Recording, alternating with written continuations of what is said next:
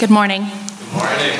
The scripture this morning is from the first and second chapter of the book of Nehemiah. It's written on page 6 in your bulletin if you'd like to follow along. The words of Nehemiah, son of Hakaliah.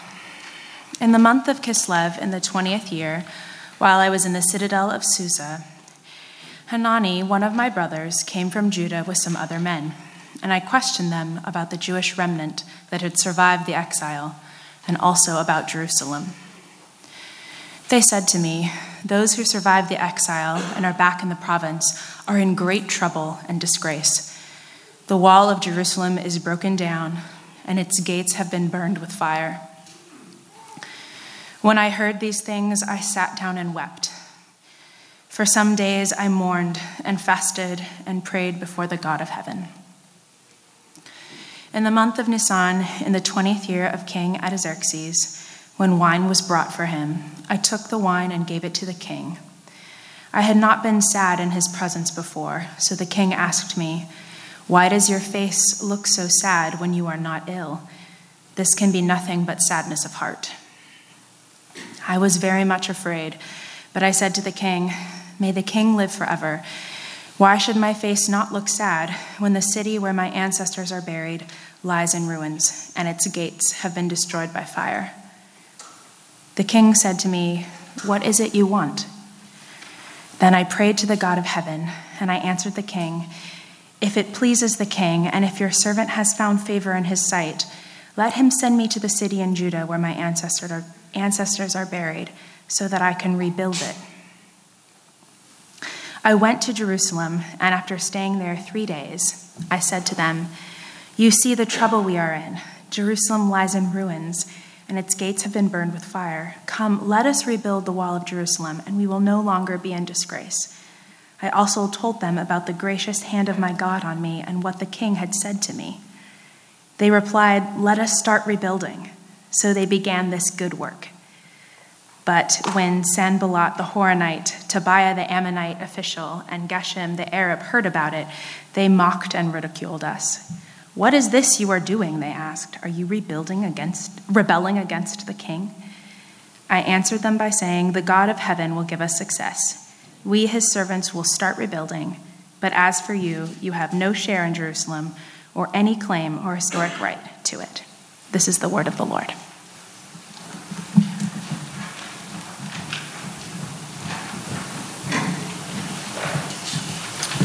A few months ago, when we started planning this special Labor Day service, was pondering who we might invite as a guest speaker, someone who has reflected deeply on the topic of faith and its relationship to our daily work.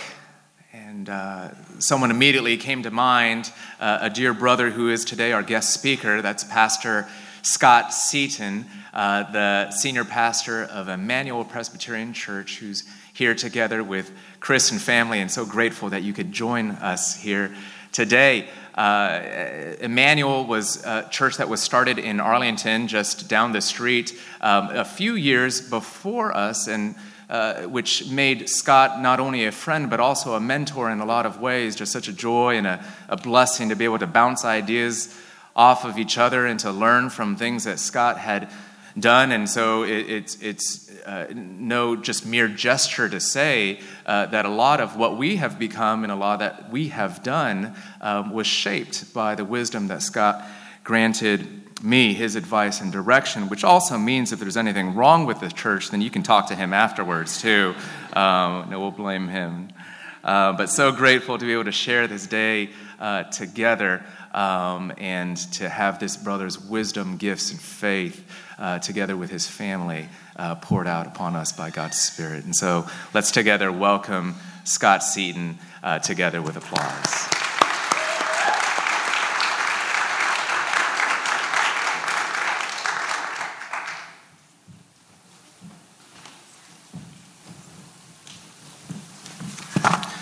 Good morning.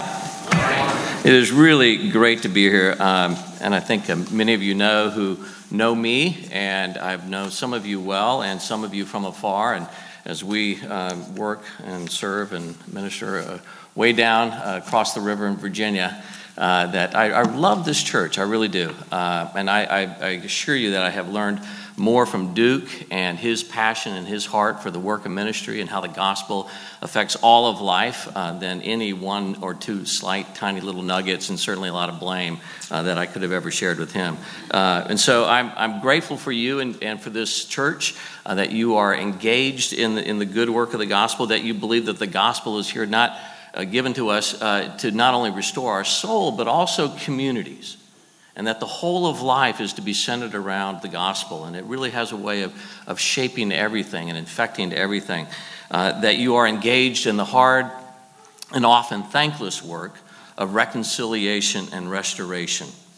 I also want to just thank you personally for giving Duke and Paula that gift of a sabbatical. Not a lot of churches do that, and it's a good and very helpful thing. And you'll hear, I'm sure, just continually anecdotes and ways that the sabbatical has helped shape and renew and restore Duke and his ministry and marriage. And I just ask one favor of you guys to not ask him to quantify or to sort of count up or have some sort of algorithm for this much sabbatical equals this much fruitfulness in ministry. It just doesn't work that way, as you know.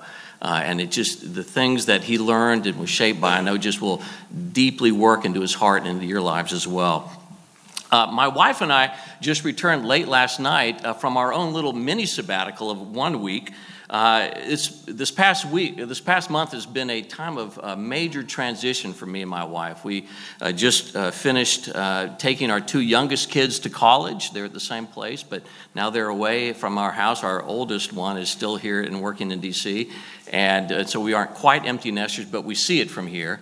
And so that's a major transition for us. We also just in August finished up 2 years of fostering two kids, 8 and now 2.5. And that's been tiring and it's been hard in a lot of ways. It's been good.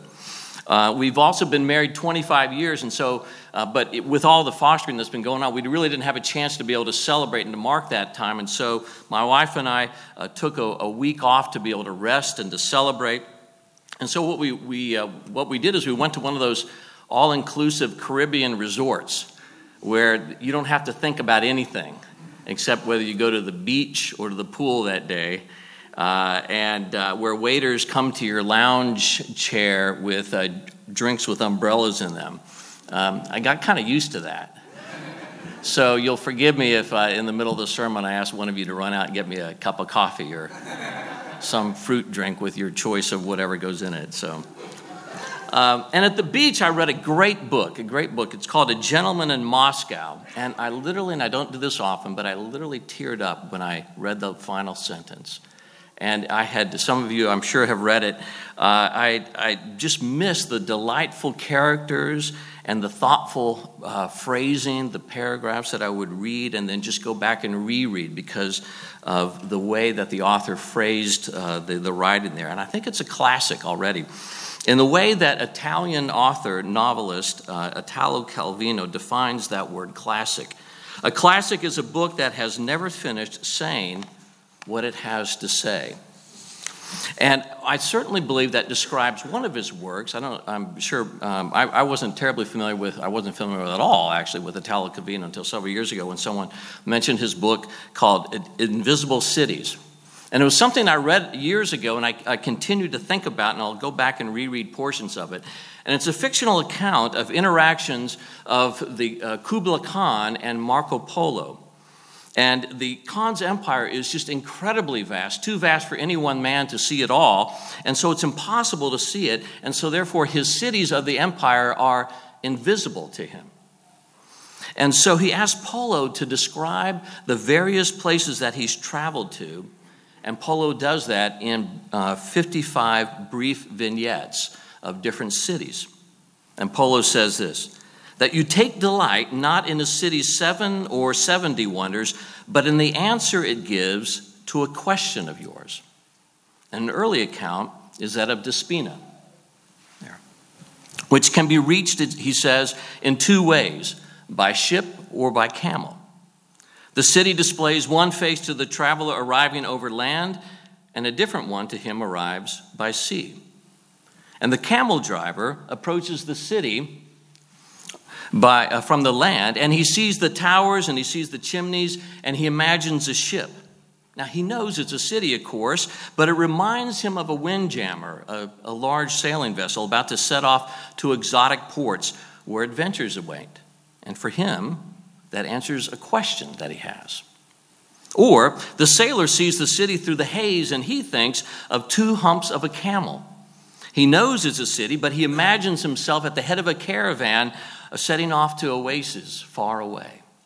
One city, two perspectives, depending on where you're coming from. Right? Well, how do you approach this city? How does it answer the questions that you have? Right? Like the camel driver or the sailor, your perspective is largely shaped by what brings you here. And for many of you, that's your vocation or your aspiration for a particular job. And you feel very different about the city because of what you bring to it and how you approach it. So maybe you are an idealist. And the job that you have in the city that you work in is a fulfillment of all your dreams and hopes, or you want it to be, where you can realize your deepest longings for success and for opportunity and influence. I met a Nepalese immigrant, and I asked him why he moved to D.C., and he said, "I moved here because you rule the world from here." Now, that's not true, but those are the words of an idealist. Or maybe you're a pragmatist, and for you, the city is just a place to work, a place to put bread on the table. And maybe you were once an idealist, but now you've become a little more cynical, and now you simply just consume what the city has to offer and your job has to offer. And now you're a pragmatist. How do you approach the city? Same city, two perspectives. And the Bible offers various perspectives at work. For example, in the opening chapters of Genesis, we learn that work is not a result of the fall. It's not a result of the curse, but it's something good that God created for his image bearers. And then in the New Testament book of Colossians, we learn that we are to work unto the Lord and not just a fallible boss. Work itself has dignity. It's a God-given gift to express our Creator who works and creates. And today I want to look at work from the Bible, which is a book more than any other classic has not finished saying what it has to say to you and to me and to a needy world. Right? I want to look at a story that we just read of one man and his vocation, and how it helps us today to be able to see the city that we live in and what we do here in it in the way that God sees it. So how does God approach the city? Well, like Calvino's book, I think the Bible offers many different perspectives, and we're going to look at three. The first perspective is the first vignette, is a city in trouble.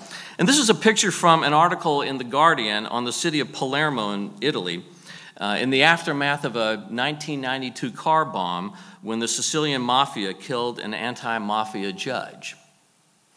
And the story of Nehemiah takes place about 100 years after the exile when the Babylonians invaded Judah and they took their best and their brightest into exile.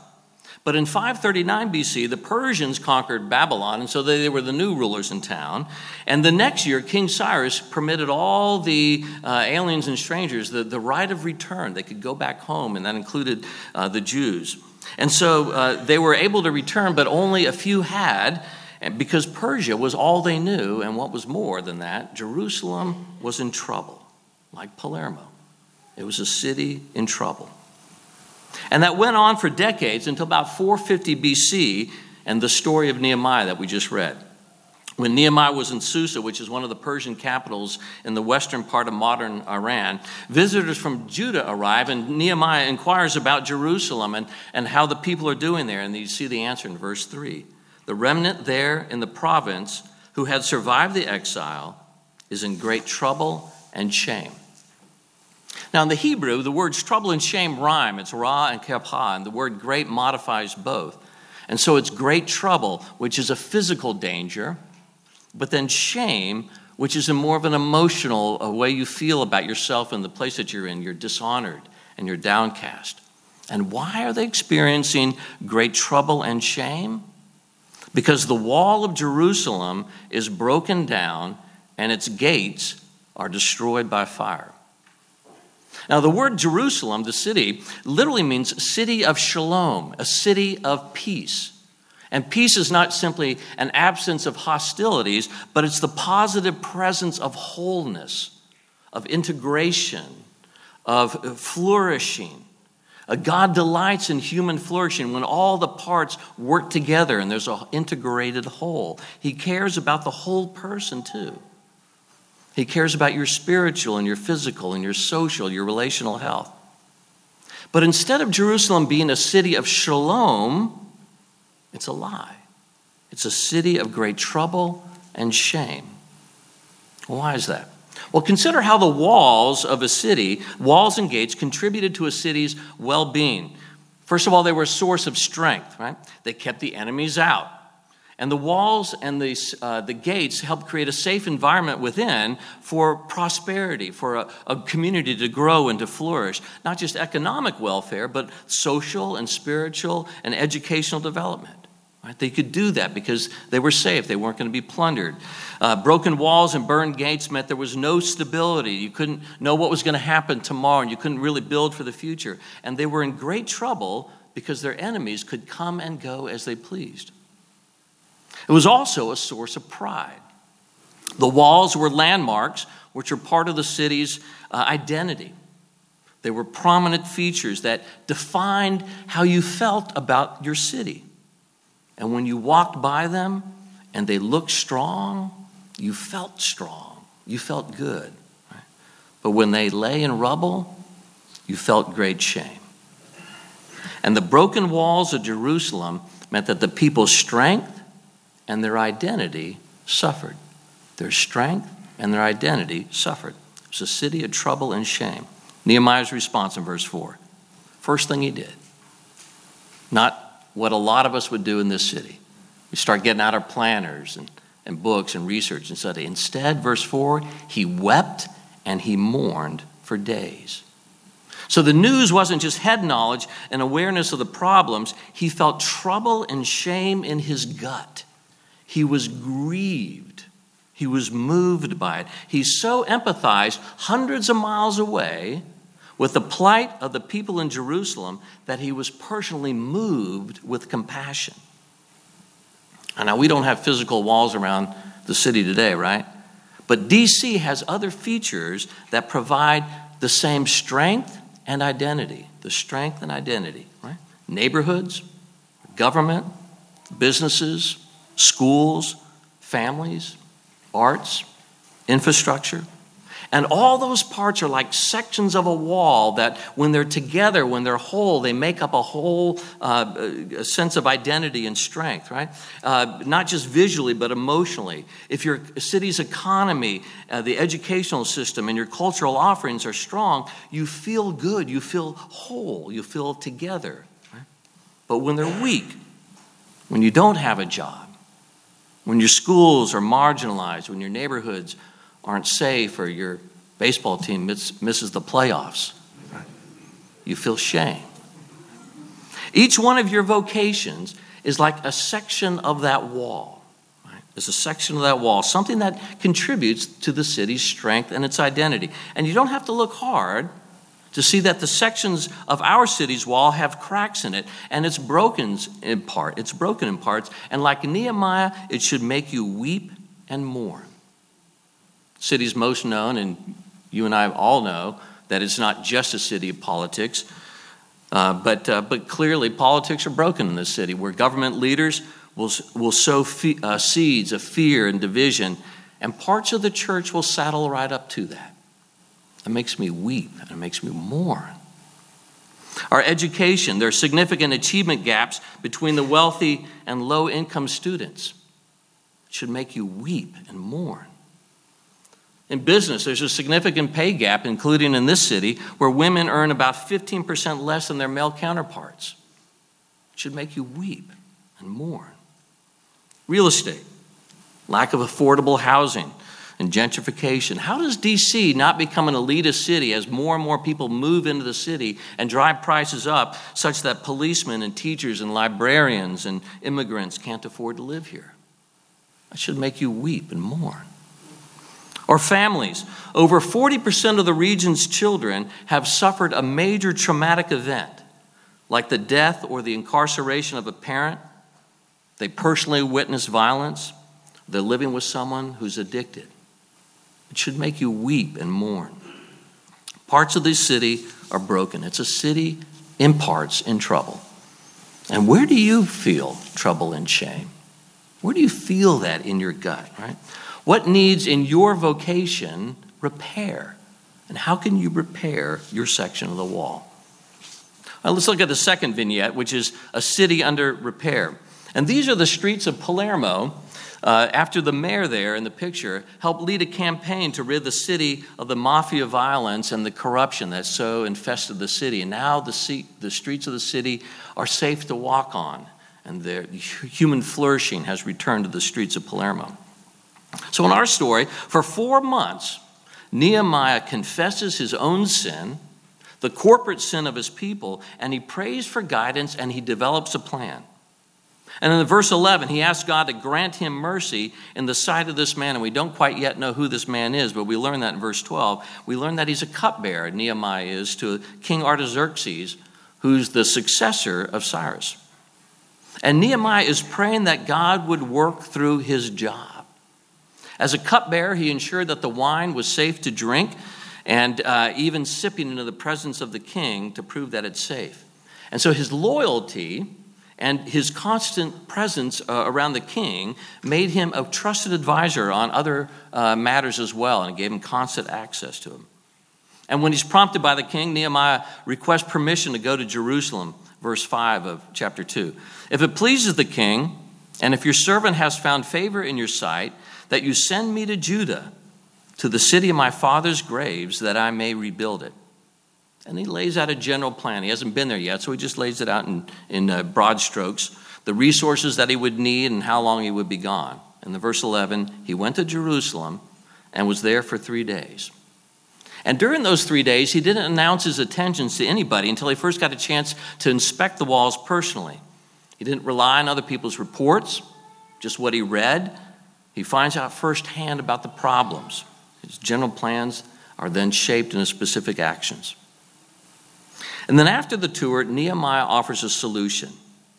In this verse that we read, this translation that we read today, it says, let us start rebuilding. The response there, it says to the verse 17, let us build the wall of Jerusalem, and how he senses God's calling on him to that project. And the people respond, let us start rebuilding. Other translations say, let us rise up and build. Let us rise up and build. Now, as a parenthesis or parenthetical, about the only time I've ever heard that verse, let us rise up and build, if you've been a part of a church, is in the context of a financial stewardship campaign to build a church building. Right? That's literally about the only time I've ever heard it. And that's completely out of context, because this verse and this passage is not about building a church, but about building a city. And I would love to see a church stewardship campaign called Rise Up and Build to raise funds for the restoration of the city. Right?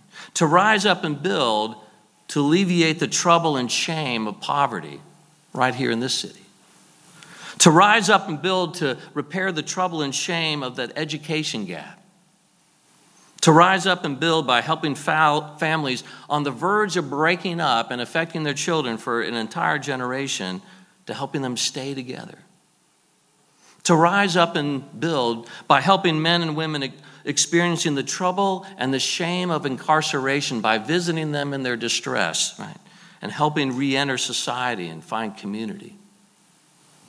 To rise up and build by tearing down some walls, the walls of division between people, and ethnic and political and social division, and for the church to actually be a showcase like you are, that we can actually, in fact, live together and love together. That's a powerful message in this city.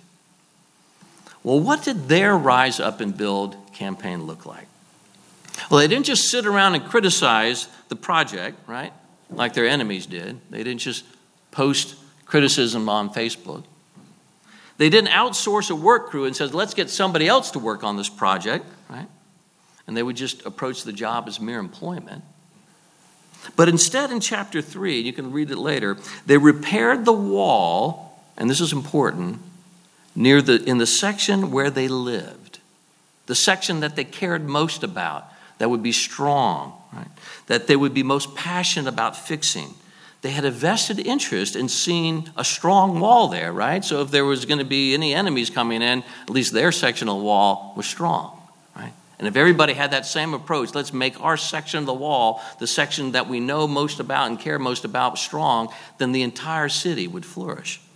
Families worked together, neighbors with neighbors, and they working together, they accomplished something remarkable. In only 52 days, a serviceable wall was rebuilt, just in 52 days. That's a great example in the Old Testament of this communal service, community organization, right? Nehemiah was a community organizer, formed by relationships and shared concerns, directly working out of the point of their greatest impact, where the strong wall made a difference. It's actually similar to James Davison Hunter's conclusion in To Change the World. He's a professor of religion and culture and social theory at University of Virginia, and Hunter questions that why despite all the passion, why all the talk, why all the money, and the sheer numbers of Christians in this country, that we've had so little impact. And he says this: the main reason why Christian believers today from various communities have not had the influence in the culture to which they have aspired is not that they don't believe enough, or try hard enough, or care enough, or think Christianly enough, or have the right worldview, but rather because they have been absent from the arenas in which the greatest influence in the culture is exerted. Or in Nehemiah's story, they weren't on the wall. They weren't on the wall. And Hunter's paradigm is one of faithful presence. And for Christians to be salt and light right in the middle of their cultural influences, as he says, with a priority to what is right in front of us, the community, the neighborhoods, and the city, and the people in them. Hunter's book reminded me of Nehemiah, and it reminds me a lot of you and this church. A faithful presence in the court of the king and in the court of the people right here. Let me encourage you that working in D.C. provides our churches with a remarkable opportunity that I think is almost unprecedented in any other city, to serve in areas of incredible influence, to be present right in those places. But what does it mean to be faithful? What does it mean to be faithfully present for the gospel to shape how we see our job? For example, I was talking with a foreign service officer with the State Department, and he's a Christian. And so I asked him how his faith affected how he approached his job, how he saw it, how he approached it. And his answer was this: I don't gossip.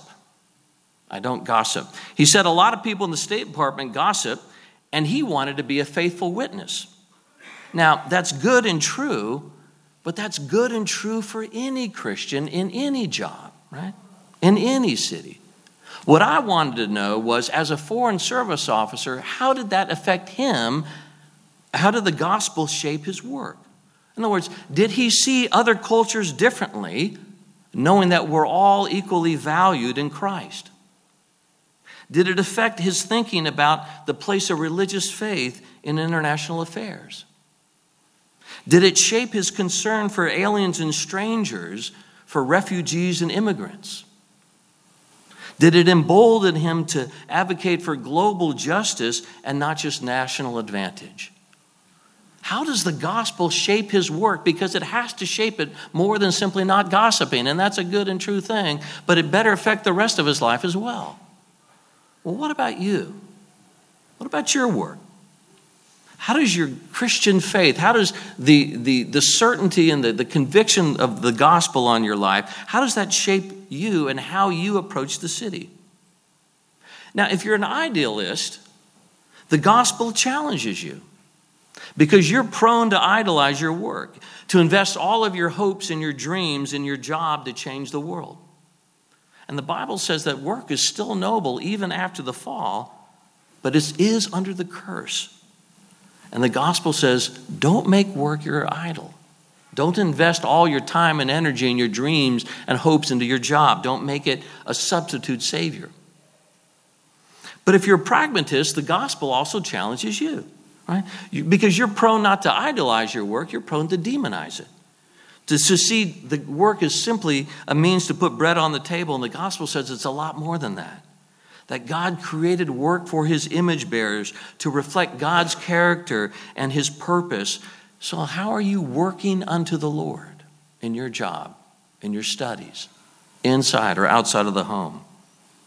I want to encourage you to approach your job as Nehemiah did, as God's workman in a city under repair. That God has sovereignly put you in this time and this place where you can work on a section of the wall. As God says to his people in Jeremiah 29, to seek the welfare, literally the shalom, the wholeness of the city where I have sent you. And I believe God has sent you at this time in this place to this city and your section of the wall. Well, the answers aren't easy, but the church should be a place where you're allowed to wrestle with that. And I know this church is, where you can talk about how our faith shapes our vocations to help work out what a faithful presence really looks like. There's some questions in the bulletin. I want to encourage you to wrestle with those questions about the intersection of faith and work. I want to encourage you to read Kingdom Calling by Amy Sherman, a friend of Duke and mine. It's a great book on the possibilities of vocation and faith. Now, if I just stopped there, if I just talked about encouraging you to be involved on the wall, so to speak, it would be just moralism. There's nothing particularly Christian about it. Just make the world a better place. That's good, but it's not the end. Why do you work for the shalom of the city? How do you honor God, and how do you align with the arc of history? I want to end with the third vignette, a city that lasts. This is a picture from the article in The Guardian, the cover picture with the title, The Resurrection of Palermo. And you get a hint of this in verse 20, where Nehemiah says, the God of heaven will make us prosper. And Nehemiah knows that our talents and our vocations come from God himself, who enables us to prosper. So he is the one who gave you the abilities that you have, the smarts that you have, the opportunities that you have. All those things come from God. And Nehemiah delights in his dependence upon God, who is at work in and through his people then and now. And therefore, in God's strength and for his honor, he says, we, his servants, will arise and build. And those who oppose that, those who trust in their own strength, they have no portion or right or claim in Jerusalem, the city of Shalom. They aren't working together for the glory of God, they're working for their own glory. But the corollary is this: if you are about the shalom of God, if you are about his purposes and the wholeness of the city, if you work in his strength, you have a portion, a right, and a claim there. You're a citizen of Jerusalem. Now that's the story. But there's a meta story, a deeper meta narrative that the story points to. That God is in the business of restoring the world as he intends it to be, and he hasn't given up on it. He intends this place to be a place of shalom. And you read about that in Revelation, the Apostle John's vision of the end of all things in chapter 21. And then I saw a new heaven and a new earth, for the first heaven and the first earth had passed away, and the sea was no more. And I saw the holy city, New Jerusalem, coming down out of heaven from God. And the end of history is a city, the marriage of heaven and earth. Physicality and materiality. The heaven and earth will be one. And St. Augustine said years ago that we are citizens of either the city of man or the city of God. And the earthly city glorifies or glories in itself, and the heavenly city glories in the Lord. Let me ask you, where's your glory? Is it in yourself or is it in the Lord? And those are your two options. And on your own, you cannot earn a claim in the city of God. But here's the good news, that Jesus Christ has secured your portion and your right and your claim there for you entirely. He has lived the perfect life for you. He's died for your sin and shame on the cross, and he's raised you to new life in him. And now, as a follower of Christ, you are a citizen, not of Jerusalem, but of the New Jerusalem, the true and better city that the physical city of Jerusalem points to. And Hebrews 11 tells us what that is. It says, Abraham was looking forward to the city that has foundations, whose designer and builder is God. And to see that city, our inevitable city, the future, the city that we look to, it requires faith, which Hebrews 11 says is the conviction of things not seen or invisible, right? The New Jerusalem, the invisible city, the true and the better city that Jerusalem points to. Hebrews says that Abraham looks to the New Jerusalem, that invisible city, that God has given us a portion and a right and a claim there. In the book Invisible Cities by Italo Calvino, the Khan has to decide whether to believe Marco Polo's fanciful descriptions. There's a city called Armilla, which is an enchanting city of water pipes. The city of Octavia is a city of ropes and catwalks, like a spider web over a chasm.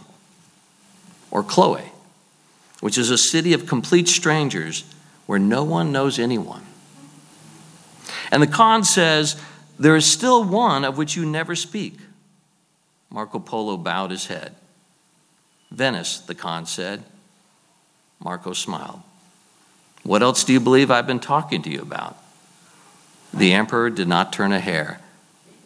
And yet I've never heard you mention that name. And Polo said, every time I describe a city, I am saying something about Venice. You see, Polo is not describing vignettes of 55 cities, but 55 vignettes of one city, Venice. The water pipes of Armilla are the canals of Venice, and the catwalks of Octavia are the bridges of Venice. And the strangers in Chloe are the loneliness that one can feel in any large city like Venice. And for Polo, who loves his home city, right, the great city of Venice is like a window to all cities, that the world is here. Its glories and its heartache, its best and its worst, they're all right here. And to see and to describe Venice, if only in your mind's eye, is to see and to describe the world. And the wonders of these cities resonate because the answer they give to something real, the home he loves, Venice. And I think Italo Calvino's book there is a good picture of what it means to live by faith. That everything you do here, everything you do now in faith, says something about the New Jerusalem. Right? You are describing the New Jerusalem in your work. The New Jerusalem that answers a question that you have of who are we and where are we going? Why are we here? How you approach the city and your work is like a vignette. It's like a description of one part of a city that others can't see, a description of our true home. And so when you work for justice in your job or in your volunteer work, you're describing the true city of justice, the New Jerusalem. When you work for community, you're describing the true city of community. When you work for beauty, you're describing the true and better city of beauty.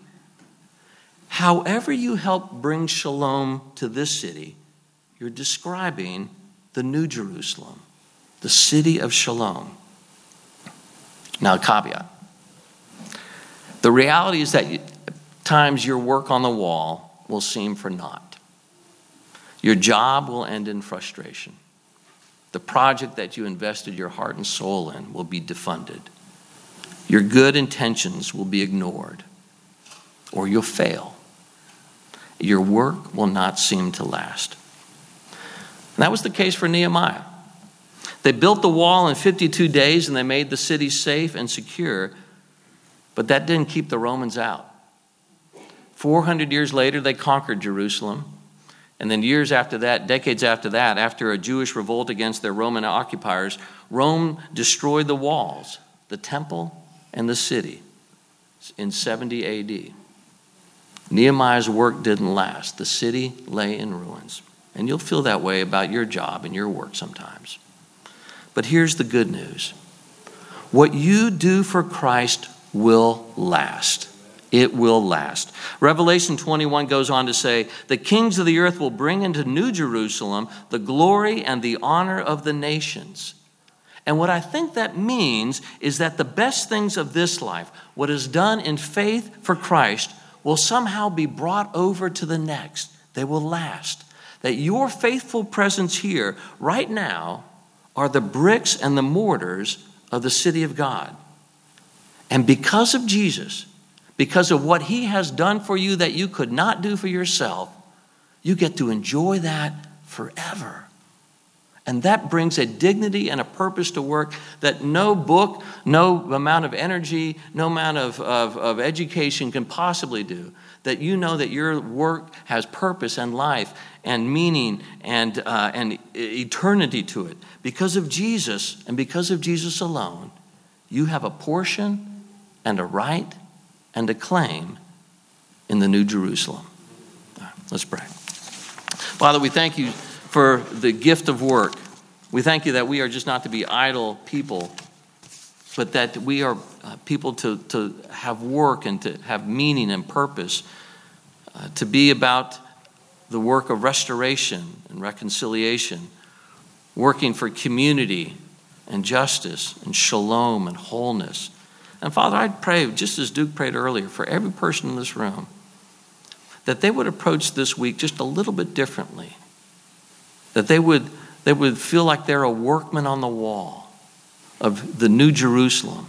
That what they do in faith for you and not for their own glory is helping to build not the city of man, but the city of God. And they will enjoy their work that is done for you forever. Amen.